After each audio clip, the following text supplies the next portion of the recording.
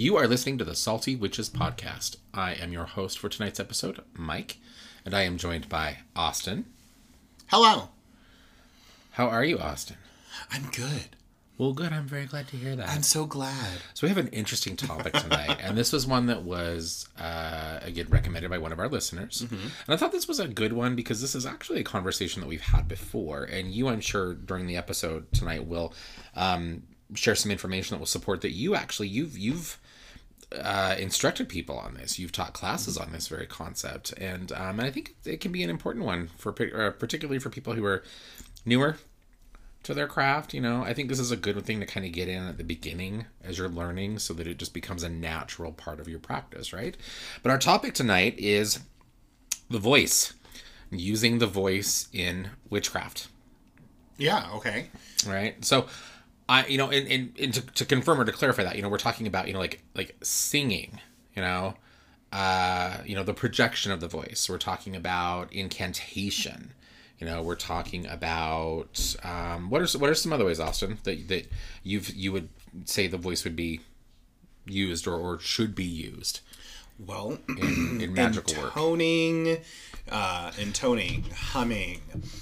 Anything that has to do with the vibration or the phonation of the vocal folds. Okay.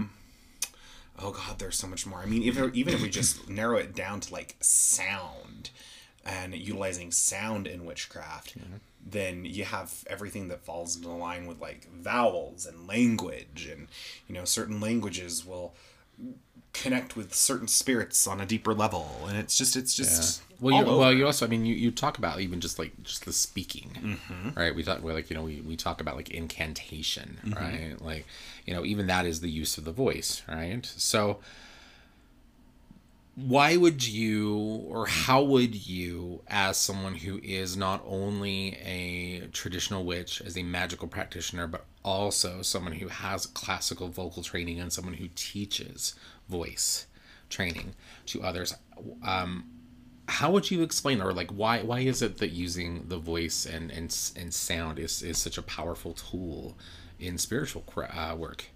Well, if you want it bad enough, you got to ask for it, right?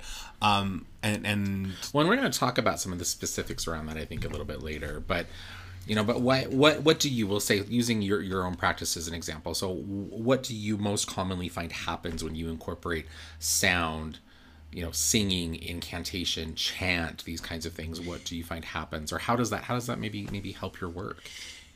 It allows me to trance out. It allows me to focus on something that is exceedingly primal for us as humans.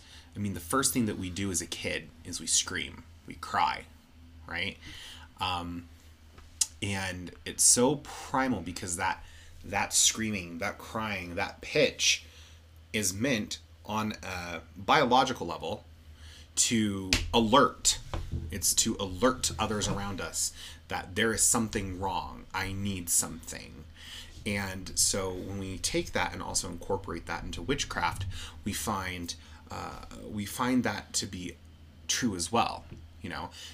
If you sit and you just in your brain think, Hecate, I need you, you might get something, but it's very much one of those things where it's kind of like, if you want it bad enough, you need to talk about it. Like, they're not gonna. You got to speak it. You got to talk. So that is going to kind of lead me to one of the things that I wanted to clarify tonight for people who are maybe a little confused around this particular part of voice and sound. Okay, we understand, that being completely silent in magical practice really is not an effective way to work, right? Silence actually can hinder our work, of course, depending on the tradition and the practice, right? Mm-hmm. Like, I think it would be fair to say that most forms of traditional witchcraft are not ascetic in the sense that you're just kind of sitting quietly in a room, right? Like, I'm not saying that there aren't practitioners out there that don't do that, and if that's a component of your practice, anybody listening, then, wonderful, good on you.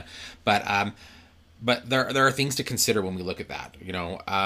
The first thing I wanted to talk about, and to touch upon some of what you were just saying, Austin, is that our spirits and our gods, the spirits that we work with in these practices, they don't read our minds. You know, they don't read our minds. I think that they're, because of the influence of Christianity and other types of religions, I think there's this idea that spirits and gods are omnipotent, in the sense that they have access to the entirety of our being, including what is going on in our minds. And we know that that's not true. It can't be. Otherwise, we wouldn't have concepts of free will, right? Mm-hmm. Everything would truly just be left up to the God and fates, right? Mm-hmm. So we know that that's not true. We understand that these spirits are not mind readers. And because of that, we do. We need to speak. We need to say something. We need to put that out there. Otherwise, you know, you could be appealing or manifesting, or working to raise energy toward a particular purpose, and all of your spiritual allies that are there potentially to help you with that are like, well, we didn't know what you wanted. Mm-hmm. You know, like, we saw you doing a ritual, but you know, next time bring us into the meeting, right? Right. So beyond that, let's talk a little bit about the science behind some of this, right? Because we know that witchcraft and science more often than not go hand in hand, right? But energy, right? As practitioners, as spiritual practitioners, witches, whatever you may call yourself, we manipulate energy. Yes. Right? And we know, even based on the physical laws of science, right, that energy in its raw form is highly influenced by vibration. Mm-hmm. Right? That's how energy actually obtains or changes form. Usually is through exposure to different types of vibration. Right? And sound is vibration. Right? Would you agree? I would agree with that. Right. Well, or even with the voice specifically, in order for phonation to happen, which is the fancy term for speaking or sound to be created, the vocal fold membranes must vibrate. And in order for that to happen, I just did a Gina Moroni, vibrate, opera. Opera. In order for that to happen, movement must first be engaged. The first thing I ask one of my voice students in a voice lesson is, I want you to not make any sound, but, you know, turn your voice on. And I get this puzzled look at them, and they're like, and I can tell what they're doing is they're like, it's almost like they're lifting and lowering their larynx. Mm-hmm. And they just kind of look at me like, I don't know how. And I went, you just did it. You spoke. In order for anything to get going, you have to first engage it. Whether that's by means of breath, whether that's by means of speaking, whether that's by means of humming. In order for that to happen, you must tell the air to move past your vocal folds, out of your lungs, through your larynx, out of your mouth. Okay. All right. And that's not going to happen by just sitting there thinking. Right. So that's the physiological process of creating sound, right? Yes. Our voice, right? So in using or in understanding this whole idea about, you know, like vibration setting energy to motion, right? And then us shaping that with our intent in addition to maybe, say, chanting, singing, and canting, whatever, right? Would you say that this would be an effective way to raise energy? Yes. Right? And direct it. Exactly. Direct energy. What about countering energy? Oh, we yes. talk so much about, or with people, about protection, warding, boundary, these kinds of things. And we use voice. You can use voice, in essence, to basically establish a wall. Or Yeah. like you can absolutely do that with sound as well. Understanding how sound vibration moves out. Mm-hmm. Right? So, well, it goes out in all directions. It just doesn't go in one direction. Yeah. Something that you learn when you're training in opera is that you don't just sing for what's in front of you. Mm-hmm. You sing for what's also behind you and to the side of you. You have to fill that room and that space. Okay. All right. Well, and that makes sense. You know, and that's not just projection. I don't know. That makes sense. Understanding how you know operatic singers perform and how that. Well, and that can carry over into witchcraft. Well, yeah, absolutely. And you know, and so I think it's just an interesting idea, because I think a lot of people, when they talk about, or we talk about using the voice, you know, they think like, oh, raising energy, projection. They don't realize that, no, you can use sound to stop energy from coming at you. You can use sound to alter energy as it's being directed at you. Sound, in essence, could be a wonderful counter to, say, someone sends a hex or a curse your way. You could absolutely incorporate sound, particular intonation and things to be like, no, not here. You know, and so I know that a lot of people, when I've had comments or conversations about using sound in that sense before in the past, I've seen a lot of people like, what? I had no idea, you know, and so it's, so I think it's just, it's kind of a fun thing to talk about, and there's power there. Would you say that someone needed to have vocal training to properly use the voice in their craft? Yes, and you can contact me via... Okay. No, you don't. You don't need to have any form of training in the voice. It can be helpful to help you understand what's going on and how that's going. But again, it's not necessary. Speaking comes as easily to most of us as breathing. And even if that speaking is to ourselves, it still comes naturally. You know, there are individuals who are nonverbal or have issues like that. And obviously there's certain ways around that. They can utilize that to their advantage. But no, you don't need training. Well, it's funny, you mentioned people who are nonverbal, you know, whether it be maybe, say, people who are neurodivergent on the autism spectrum, maybe people who are deaf or hearing impaired, right? Who I understand are not nonverbal necessarily, but they're not as inclined to use voice. Oh, most definitely, yeah. Right? But even in those situations, these are still people who are they can make sound in other ways, yes. Right? I mean, you might not decide you want to sing or chant or incant, but God, go out and buy a drum. You know, clap. Exactly, clap your hands. Exactly. So we are talking very specifically about voice right now, but as it would relate to sound being something that can raise and amplify any kind of spiritual work or magical working, the voice that's not the end of that option, right? Or the end of your options, right? You got other things you can do. So so that is good, because yes, we want to make sure we're not being ableist, right? In this episode. So yes, so very good catch. So, all right. Why do you think, you know, in talking about this, and I think that we really have kind of touched upon this, but why do you think that people struggle with incorporating the voice and sound into their workings? I have heard so much from people because, again, we own a witchcraft shop, and we have people who come in all the time who buy our spell candles or our ritual candles or our work candles, right? And they sit there, and I had this conversation today, and I was like, well, I bought this candle, and I just didn't see anything work. And I was like, did you speak out loud? No, I just took it, and I lit it, and wrote it in my affirmation journal. And I was like, that's not a spell, and that's not raising power or directing energy. They admitted that they saw a blip happen. A blip? Yeah, like a blip of like, oh, I got a couple extra, clients, and then it just kind of died out. Okay. Because they burned one of our Fortuna candles. Gotcha. Okay. And I told them, I was like, well, you have to raise power. And the easiest way to raise power is to move and speak, chant, scream, yell, talk, get it out. Yeah. And I think a lot of our reservation, just as a Western society, from that is a fear of sounding stupid.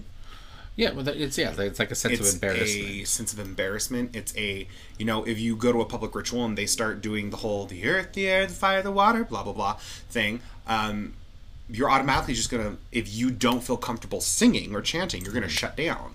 When it doesn't need to be pretty. Yeah. I mean, if we look at mythological, not mythological, but myths of, I think it's Medea?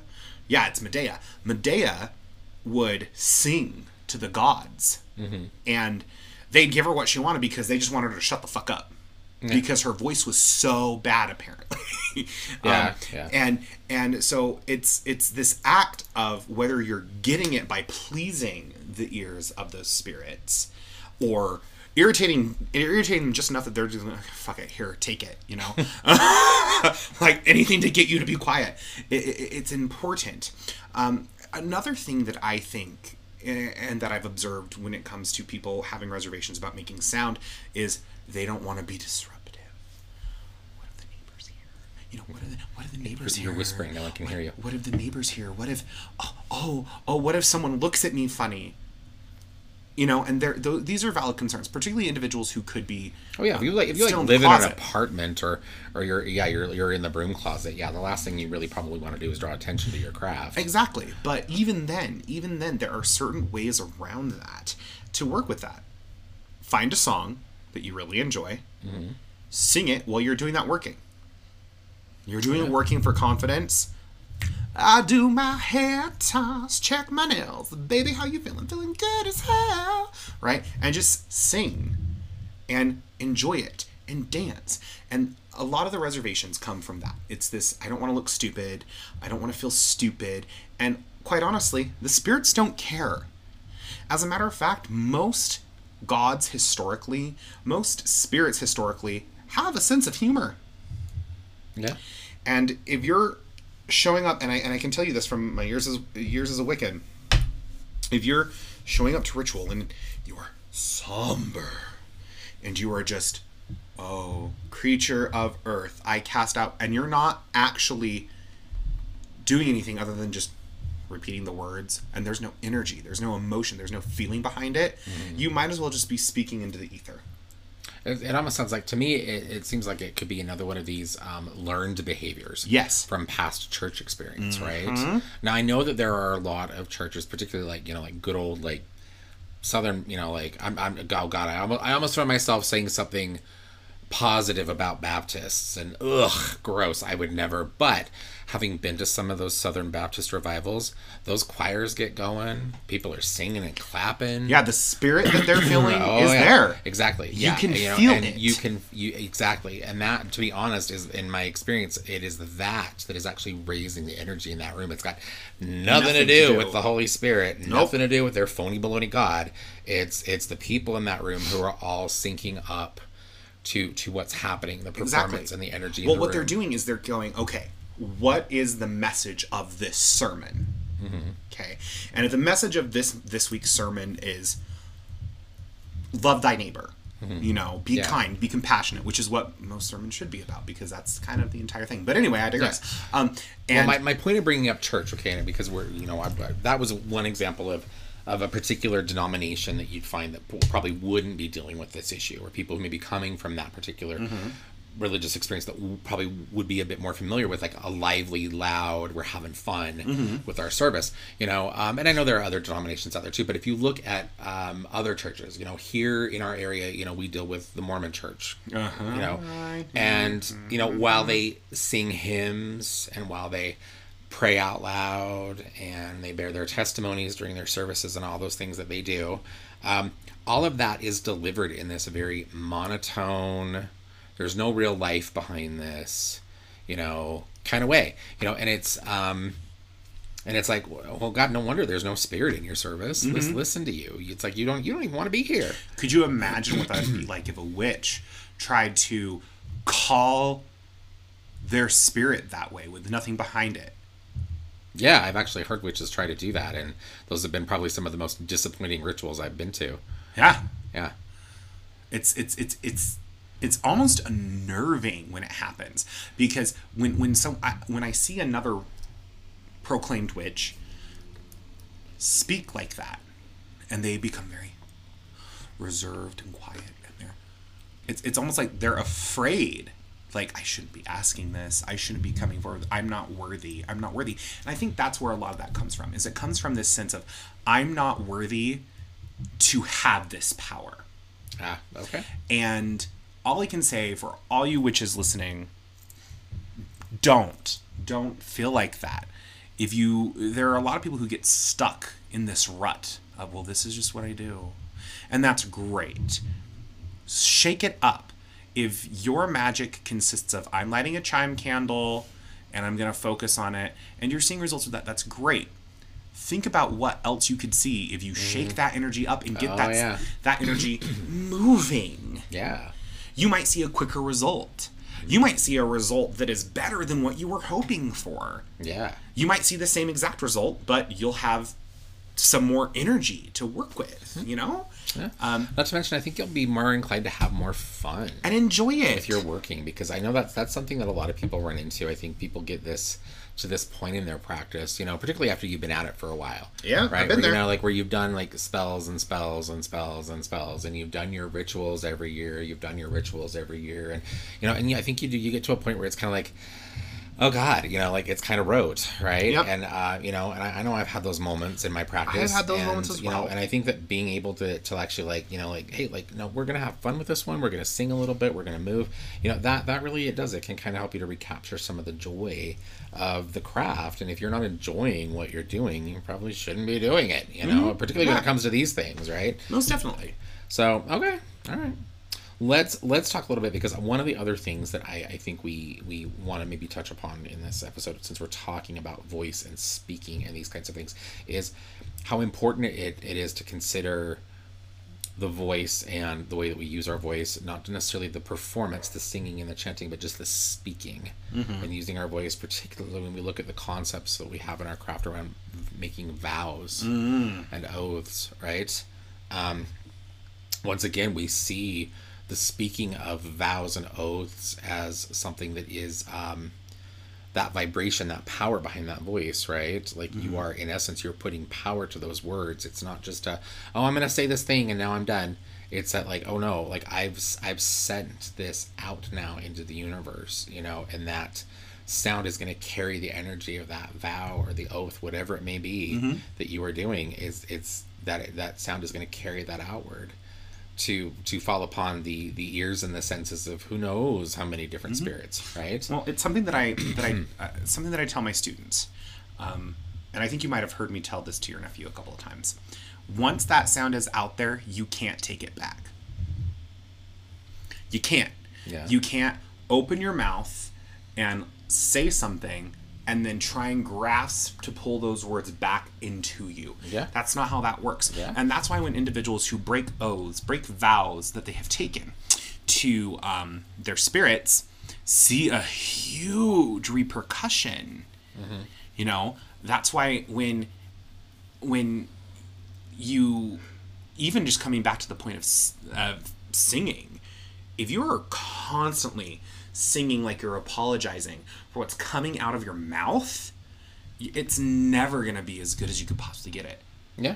You know, if you're so scared that you might say the wrong words or you might flub up that incantation, you're inevitably signing your own, I don't want to say demise, but I think of another word.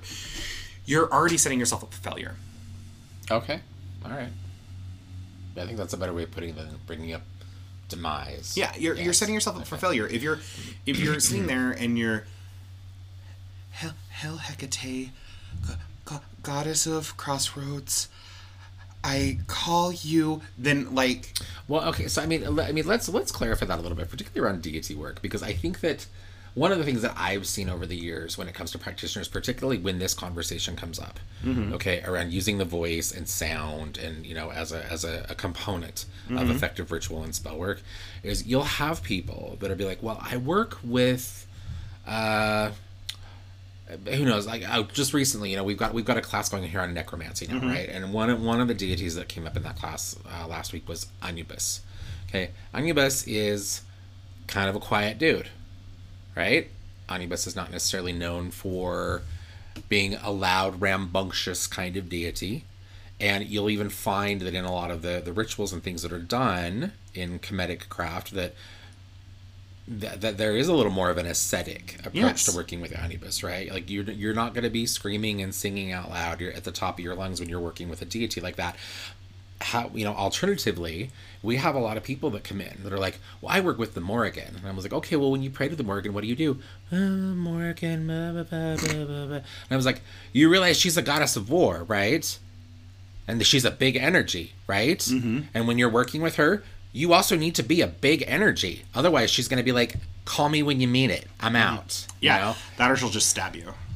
Yeah, sometimes that too, right? But so you see these people that come in, they're like, well, I work with Thor.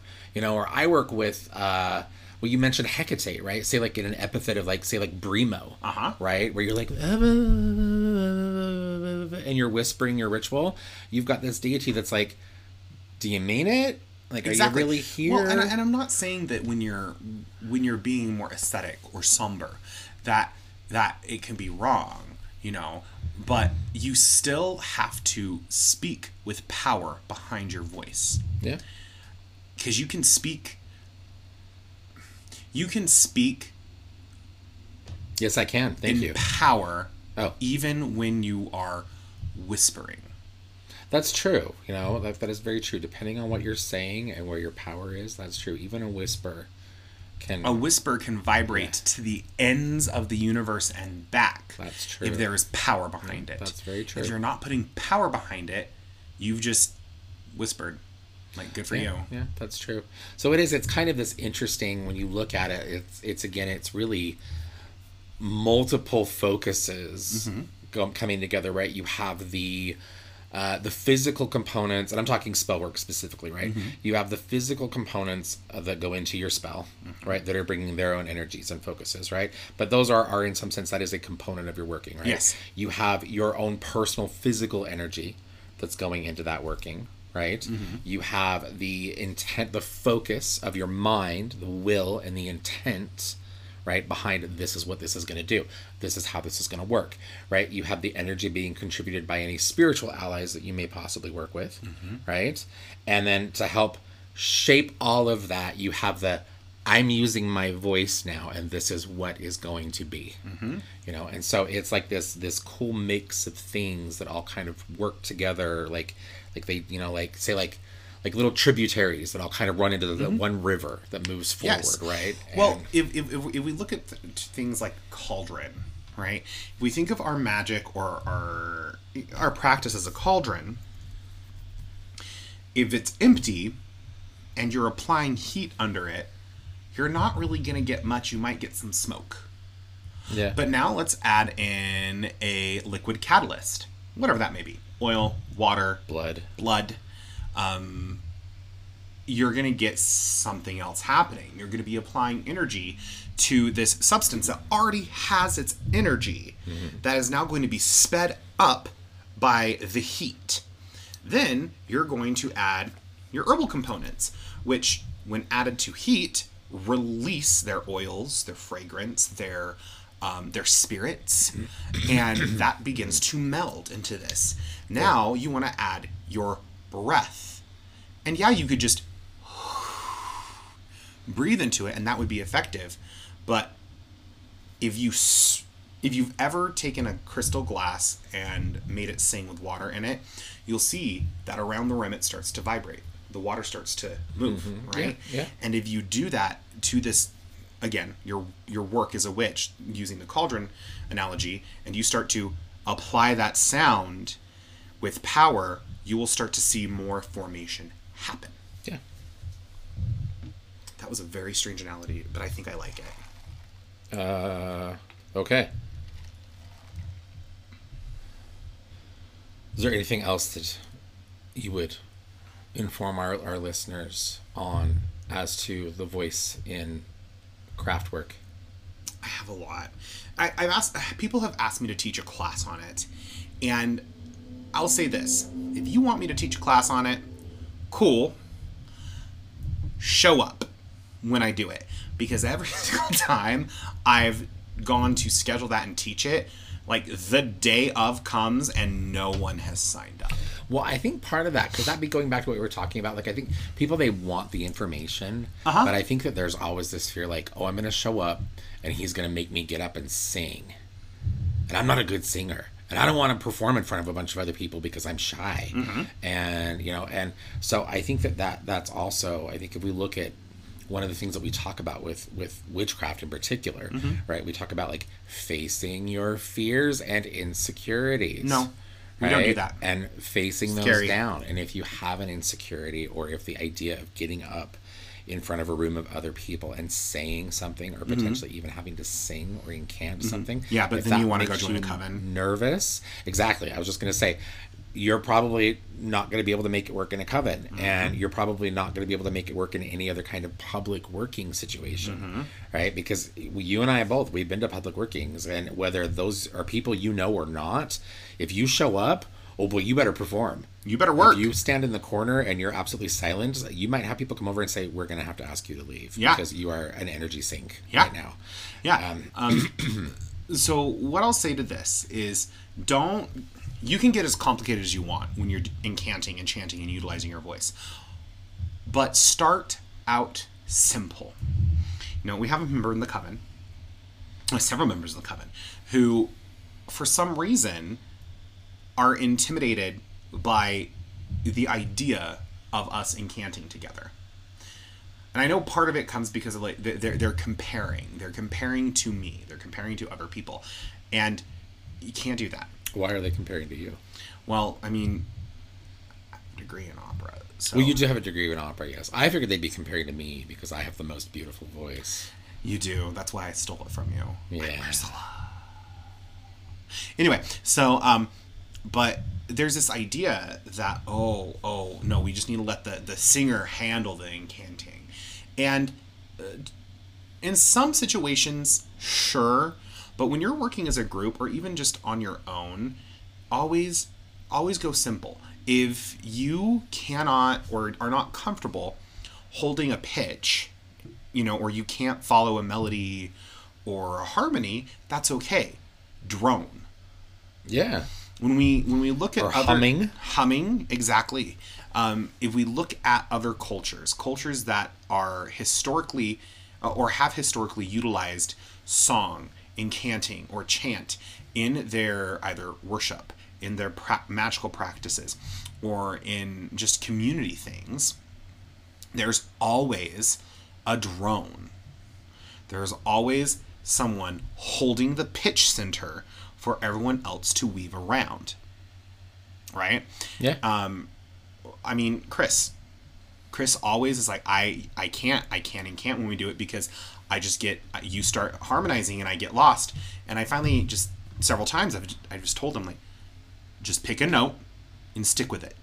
If it moves, it moves. It doesn't have to be pretty. If you have someone who utilizes their voice a lot in their craft, like me, I'll work around you. I've done it long enough to where I can work and weave around whatever melody you need or whatever we're doing. I just need the stability to work around it. And that's how you need to focus it in your craft. If you're just the only person in your craft and you're doing this on your own, that's great. Make it simple. Pick 1-2 notes and just go. Yeah. Or apply it to a melody of a song that you already know. That's okay. The gods aren't going to sue you for copyright infringement. Yeah. So that raises something in my mind, because I do tend to be a bit of a wicked witch, and we talk so much about how, we've talked a lot already about how people worry about, like, oh, it needs to sound pretty, it needs to sound good, and you and I both know that in the process of, say, working, we'll say just baneful magic in particular, dissonance and an unpleasant sound can actually be a really nice addition to a baneful working. Yes, it can. If we look at the psychological effects of dissonant sounds, or sounds that create tension, sevenths, dominant sevenths, diminished sevenths, diminished fifths, so on and so forth, things that would be considered the devil's tone or the tritone in Western classical music theory, it creates tension. And if you're trying in a baneful working to create unrest in someone and tension, what better way than to keep that going? And if you other wicked witches out there want a good thing for that, use the theme from Jaws. It's a minor second. Na na na na. And then utilize that with your incantation and allow it to speed up. What better way? What better way to incite fear than if you know that is related to Jaws, which is a film that can be scary for some people. Utilize that and push it there. Yeah. The same can also be said for something around healing work. Healing, if someone who is sick or has dis-ease, there is dissonance in their energetic field. Yeah. And so by keying into that dissonance, it doesn't have to be the right pitches, but by keying into that and noticing that, you can allow it to resolve. And you can utilize your voice to actually take that vibration, make your vibration dominant, and bring resolution to it. Yeah. I had a voice student who I think actually listens to the podcast. Hey, shout out voice student. Jim Blackthorn. Gemma. She started taking voice lessons with me, and then about 6 months in, she was like, I want to learn how to use this in my craft. And so I was like, okay. So we started working on it, and she started getting a migraine. She was like starting to get some migraine stuff during a lesson. And I was like, oh, well, let's fix that. And so I had her sit and key into what that sounded like to her. What did it feel like? What did her body vibrate at? And then to match that pitch. Once she matched that pitch, I was like, now resolve it. Okay. And for about 5 minutes, she took it and she just resolved it. And it kept going from this dissonant, like, oh, that's discordant, down to this resolve. And it just kept getting lower and lower and lower. And then after 5 minutes, she went, this is the best my head has felt in years. Okay. And so by utilizing the voice and the vibration to adjust that frequency or that energy or that vibration, we got a very good result. I'm thinking about the energetic applications for something like this, and I'm having flashes of light language practitioners. No, that's just new age ASMR. Well, I guess the purpose of the purpose of how do I want to word this? Okay, so light language, I think, as a practice is something that really, I mean, it's only been around for maybe the last 10 years. And and I literally only heard about it this year. The fact that it hasn't been around long, that's not the issue, right? Because that's not it. That means nothing. Okay, but I think what it is it's the information around what that is, right? That like it's a channeled language from the angels, or it's a core component of Reiki. No, it's fucking not. No, it is not. No, it's fucking not. That it's something that will align you to your higher self. Stop! You're making me sick. There are just all of these things that go around light language as a practice within the light worker and New Age community, and we know that all of that is crap. None of that means anything, because most of the stuff behind those ideas and philosophies also is crap.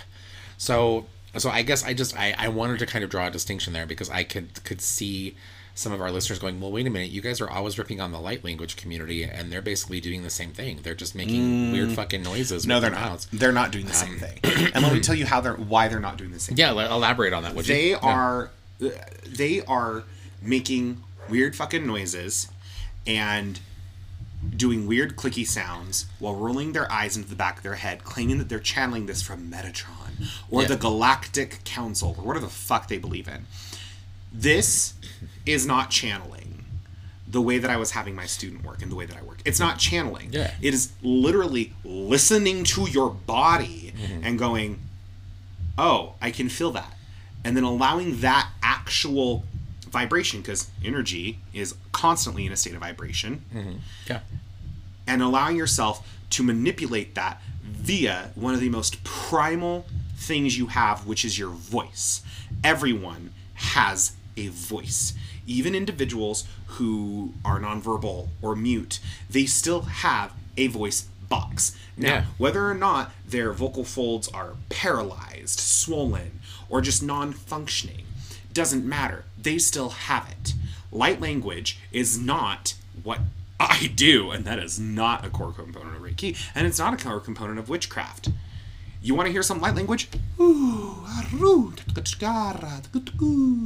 I'm just making up shit. I'm thinking... but that actually sounds pretty accurate compared to what I've heard from these people who claim to be these things. Like, you're just making random fucking noises. I can do that. Look, I'm an ascended master soul now with the 5th dimensional galactic council fucking, I don't know. Whatever they are. Yeah. what witches have done with incanting has been around longer than light language, longer than fucking light workers, longer than star seeds, longer than any of that shit. Well, and I guess there's a part of me to continue. You want to know where music came from?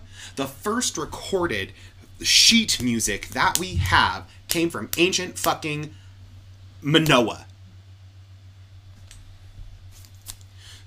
That's where it came from. And no, lightworkers didn't channel it or any bullshit like that. Off my soapbox. Okay. Sorry, you got me. I forgot what I was going to go with that because you interrupted me there at the end there. Sorry.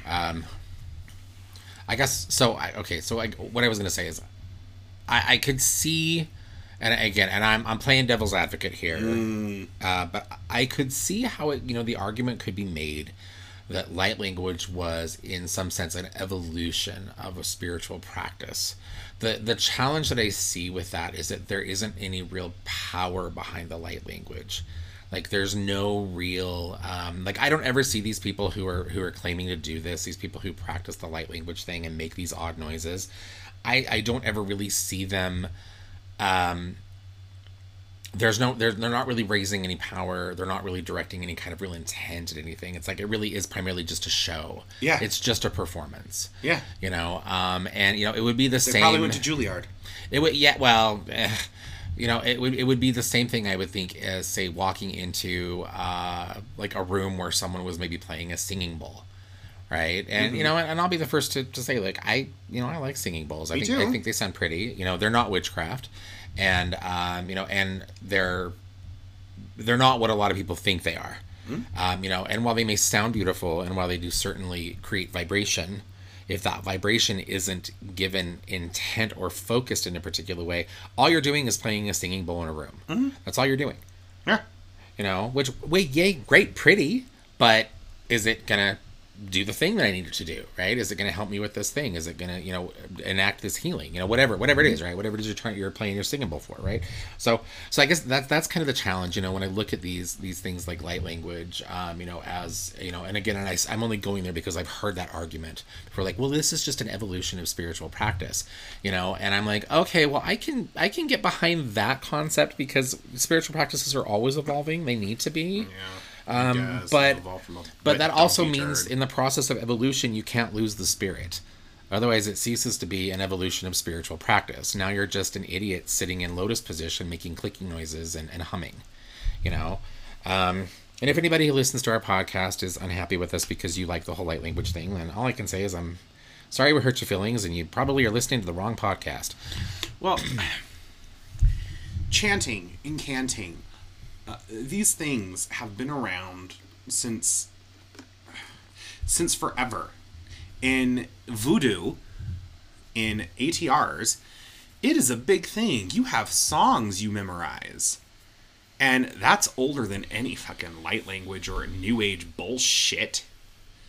Well, and again, I want to say it's not necessarily about the age of particular practices, right? Because you and I'll be the first to admit, there are things that have been introduced to witchcraft as a practice, even just within the last 20, 30 years. Most that definitely. Whole power, and so it's not really about, this hasn't been around for very long, so it doesn't really hold any value. That's not it. I think for me, it comes down to you've lost the core. Again, I want to say, you lost the spirit of this in the process of trying to be special and new and different. Yeah. You lost the connection, you lost the root to really what you were trying to do, I think.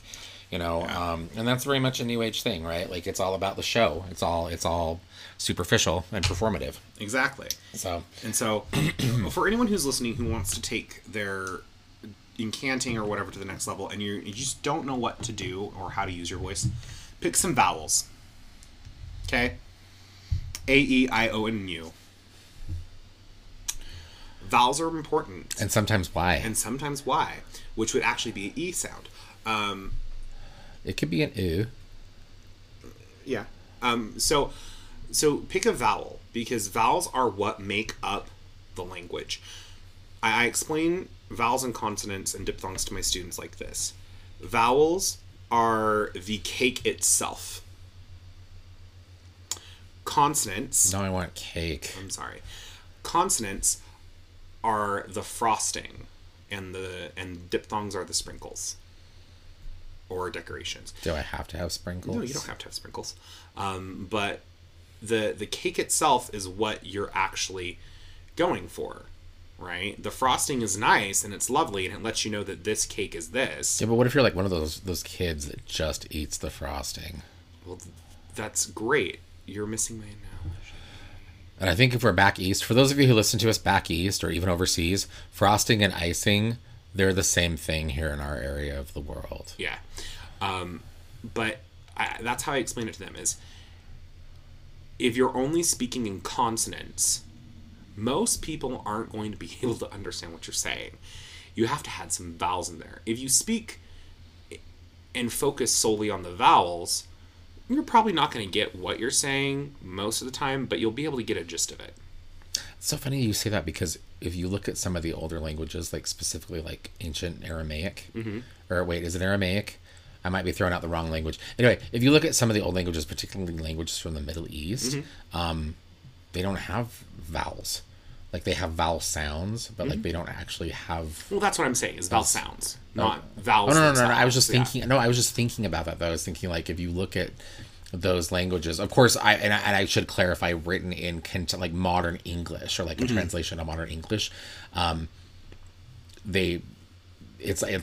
looks almost like entirely like this is a language of just consonants. It's like it's very interesting. But of course, we know that's not true. There are some languages that do consist of mainly consonants or have more consonants than we would in the English language, right? Yeah. But and there's nothing wrong with that. However, even in Italian, when you're speaking in Italian, the vowels are important. The vowels and double consonants. If you don't get a double consonants, it's the difference between bene and penne. Two separate words, two different meanings. Yes. So I enjoy the penne pasta that you made, and I found a penne on the ground. Is that what you're saying? Yes. So, but pick a vowel. You know, even if you go back and you read some things by like Doreen Valiente. Why would I? Oh my God! Just leave it alone. Okay. I'm trying to explain something here. So go on. You have the what is called the Witch's Rune, which is a poem that is used in sometimes traditional Wicca to raise power, and then there's Eos in there that happen to raise power. Ios. Some people pronounce it Io, some people pronounce it Eo. It depends on whatever. But those vowels are so important because vowels resonate, consonants don't. Ah. You want something that resonates if you're trying to get your sound out. Consonants will begin it and end it usually. Yeah. Okay. So pick some vowels.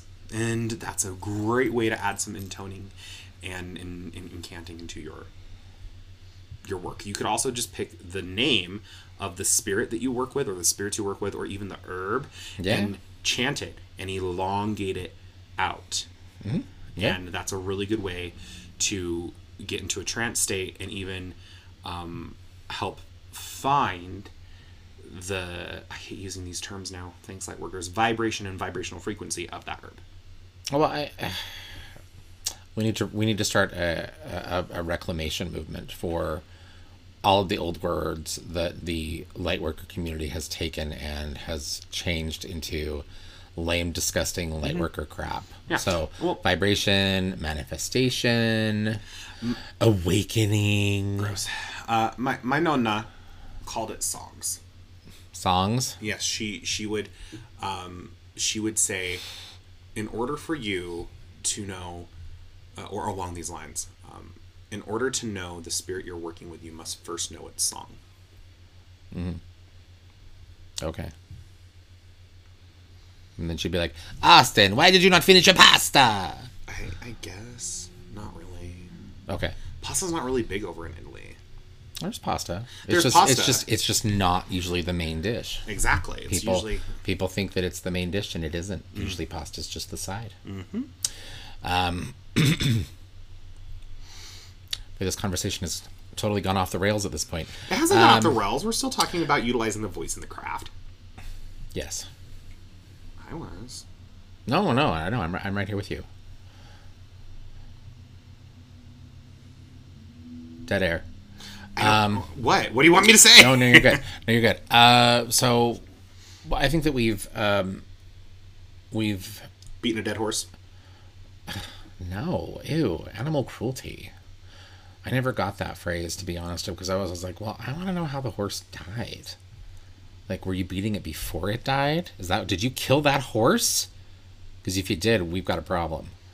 No, I was going to say, I think that we've discussed the voice enough. We have spoken about speaking enough. Yes. What's going on in our community right now that has you all of Twitter? Oh, Austin? God, I don't know. I don't. Nothing.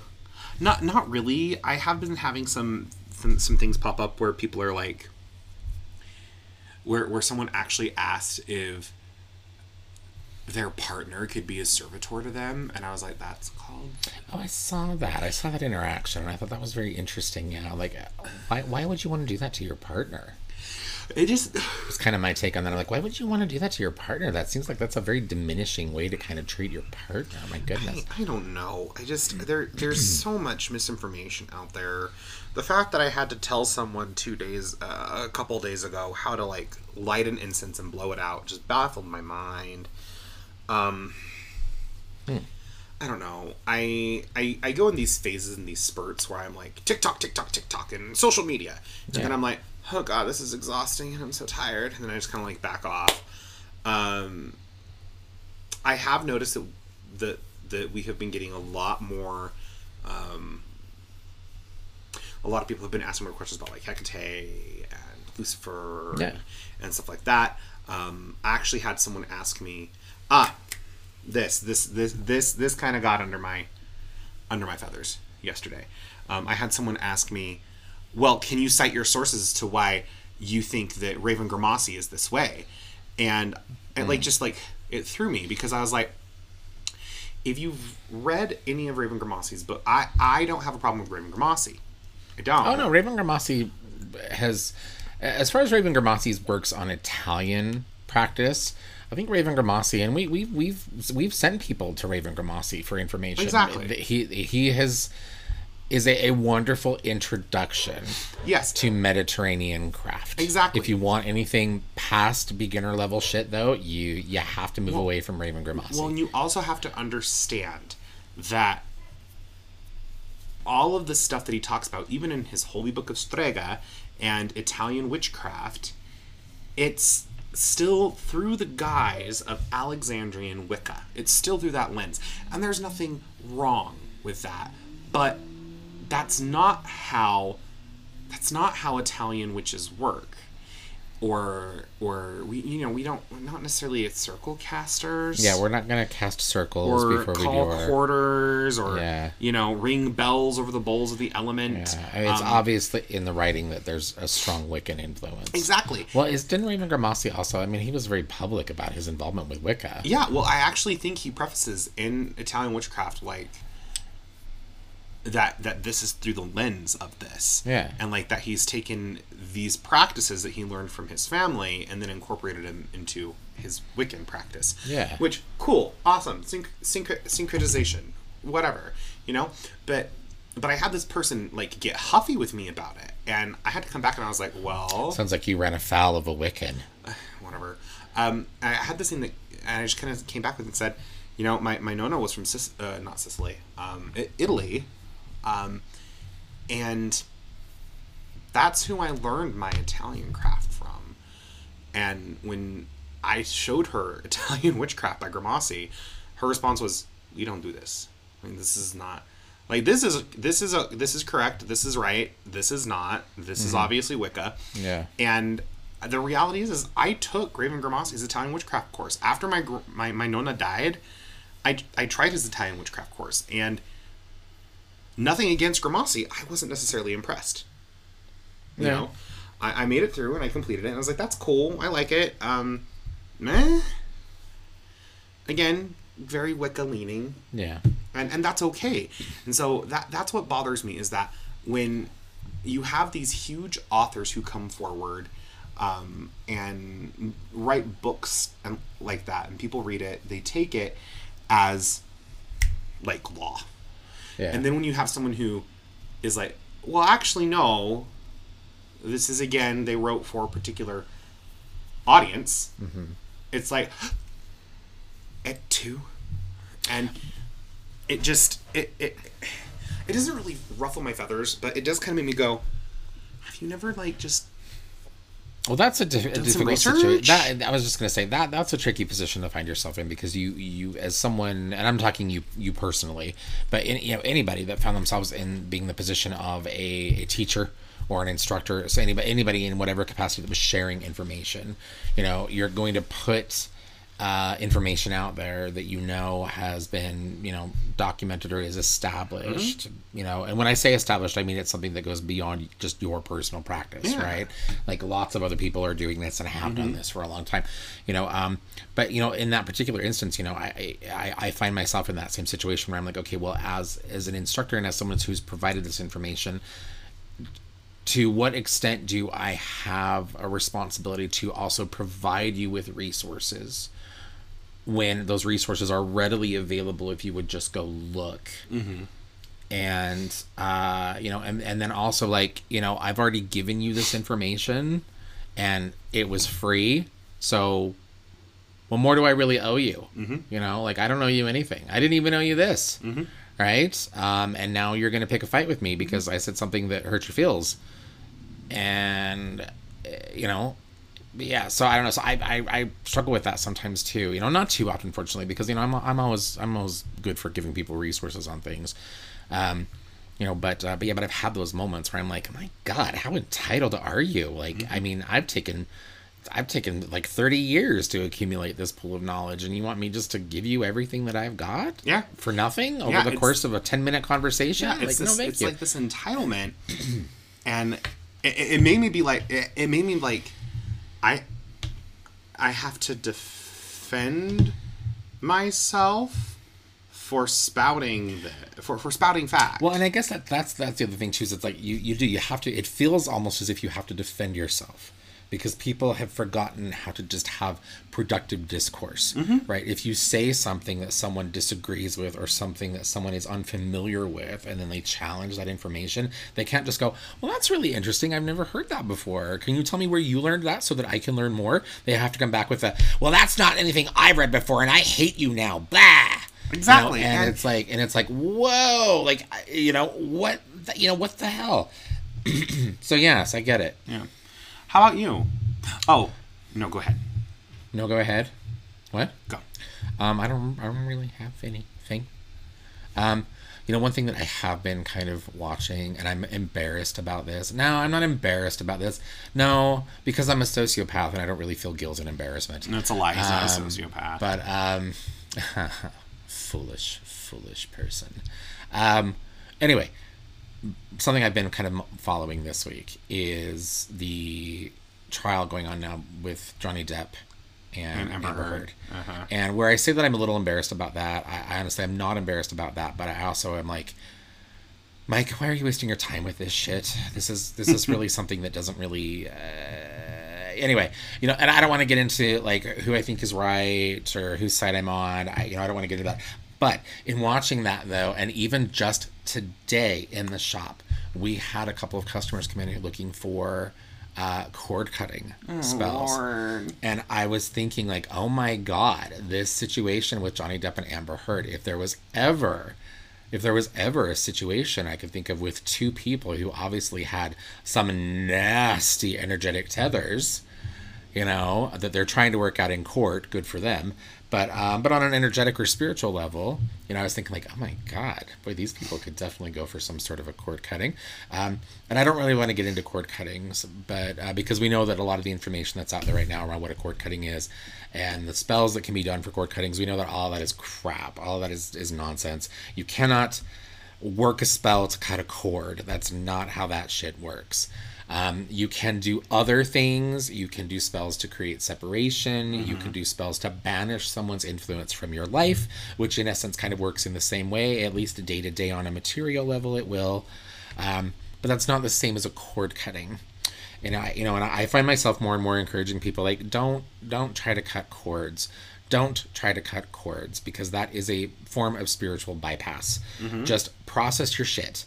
Just heal, do what you need to do, learn to assert more effective boundaries in future.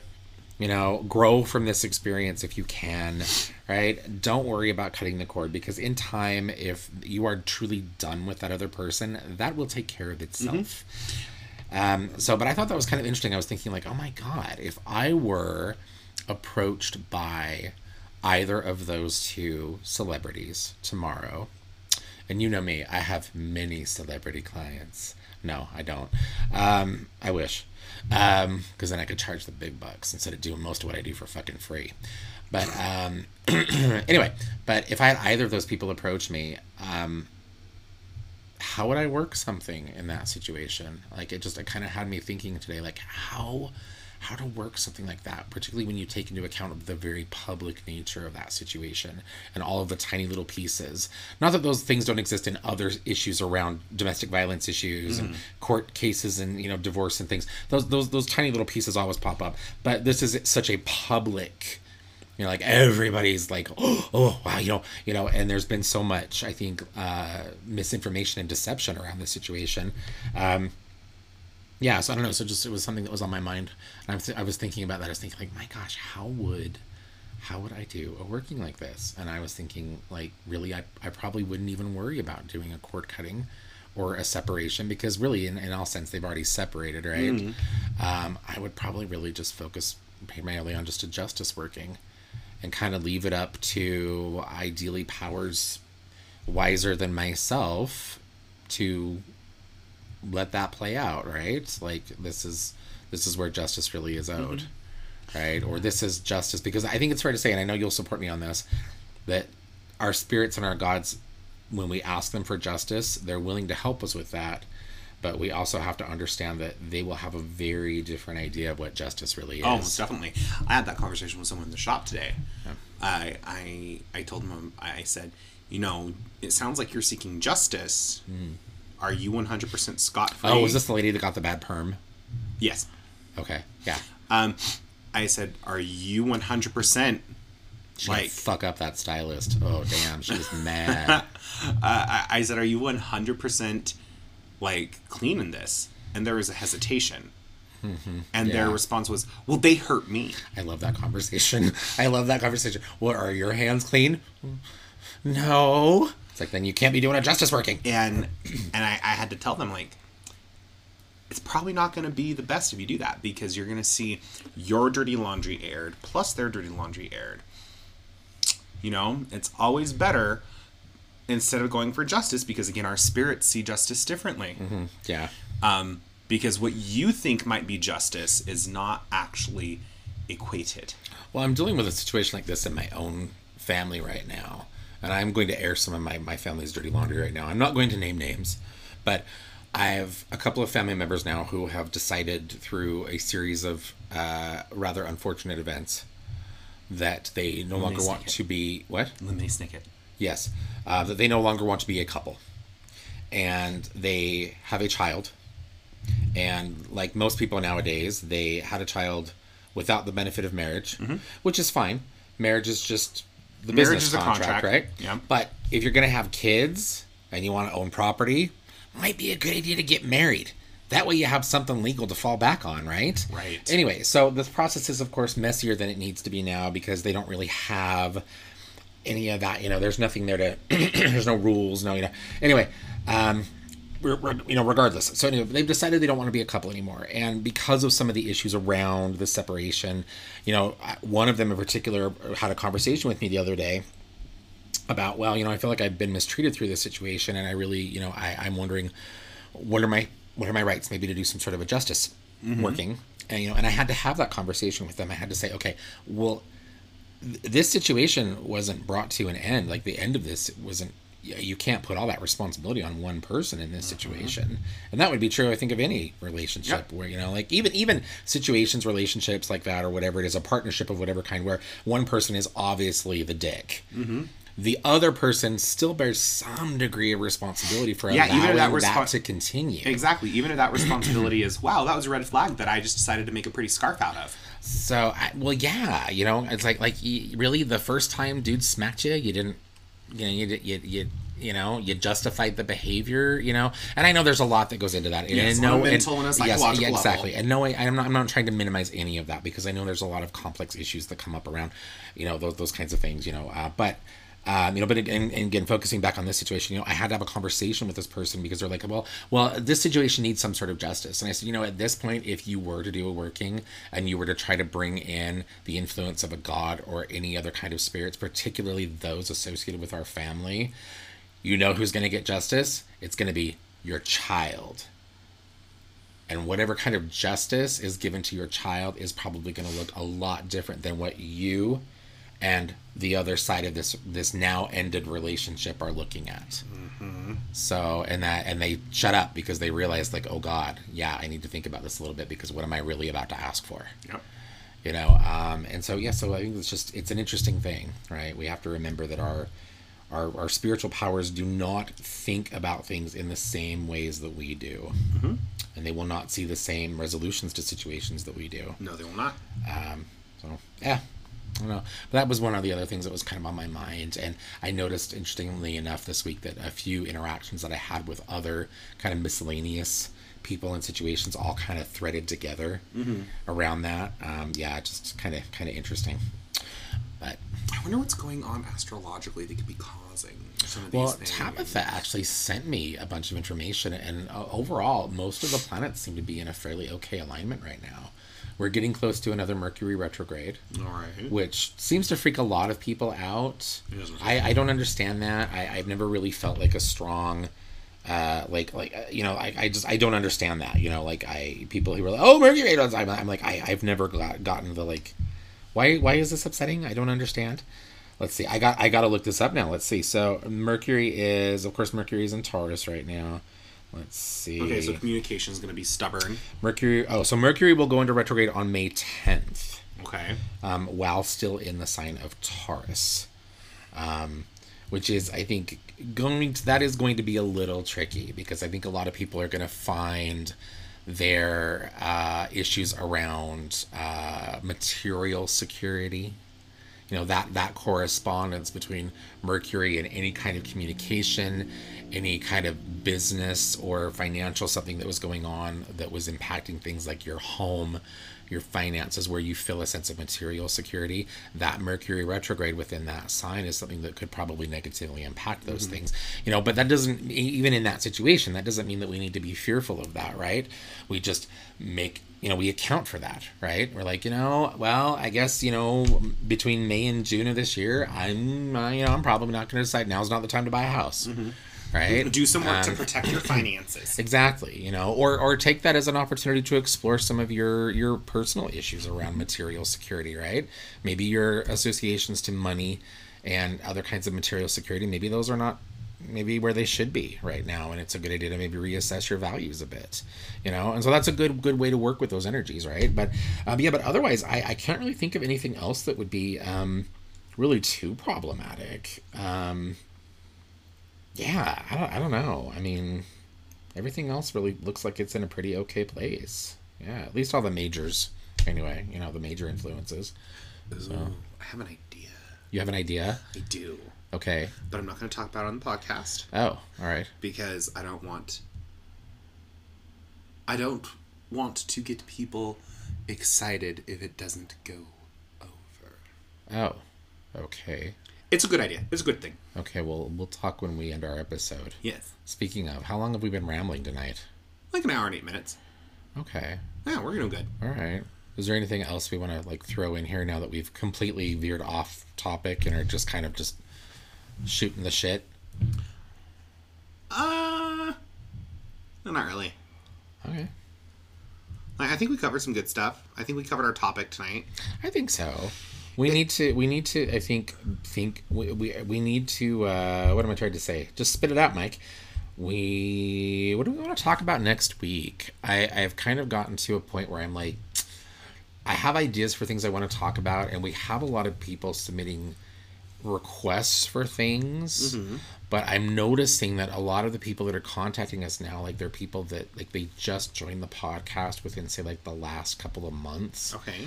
And so they're like, I want you to do an episode on this, or I want you to talk about this. And, and I have to keep contacting them and say, go back and listen to episode 15, or go back and listen to episode 8. Like we've done this already, and I'm not trying to say that we couldn't retouch upon something, but, I don't know, but I'm sitting here, I'm thinking like, what do we want to talk about next week? I don't know. If you have suggestions, you're a long-time podcast listener, and you have suggestions, go ahead and send those on over via the podcast. We'd love to hear. I've had like ideas of like us kind of like talking about books that we've read. Okay, but we've kind of done that though too a little bit. Not really. I'm talking a book that we have both read that we sit and discuss certain concepts and ideas around. You want the podcast to have a book club? Sure, why not? Why? Okay, I'm not saying no. I'll make a note here. He's totally not making a note. He's just giving me an eyeball. It's fine. I'm making a note. I have my note app here on my phone. Anyway, so if you have ideas, shoot them on over. And if you want me to teach a class on music and magic, or singing with spirits, or whatever the hell, go ahead and shoot it over, and I will make that available online as well as in person. All right. Okay, I added this to my list of upcoming subject ideas. Cool. Okay. Awesome. All right. Well, everybody, thank you for listening to us, as always. And as Austin was just saying, if you have any thoughts, feedback, ideas, suggestions, anything, you can contact us through the podcast. You can also contact us via Facebook and Instagram at the Salty Witches podcast. And let us know what you think. We're here to listen. So thank you so much, Austin. Yeah, thank you. I mean, I'm usually here, but it was kind of cool because I got to talk about something that combines both my love of witchcraft and magic as well as my love of singing in the voice. Yes, I kind of figured this topic tonight would be kind of like right up your alley. I love it. I love it so much. So yeah. Okay. Well, thank you, everyone. Bye. Stay witchy.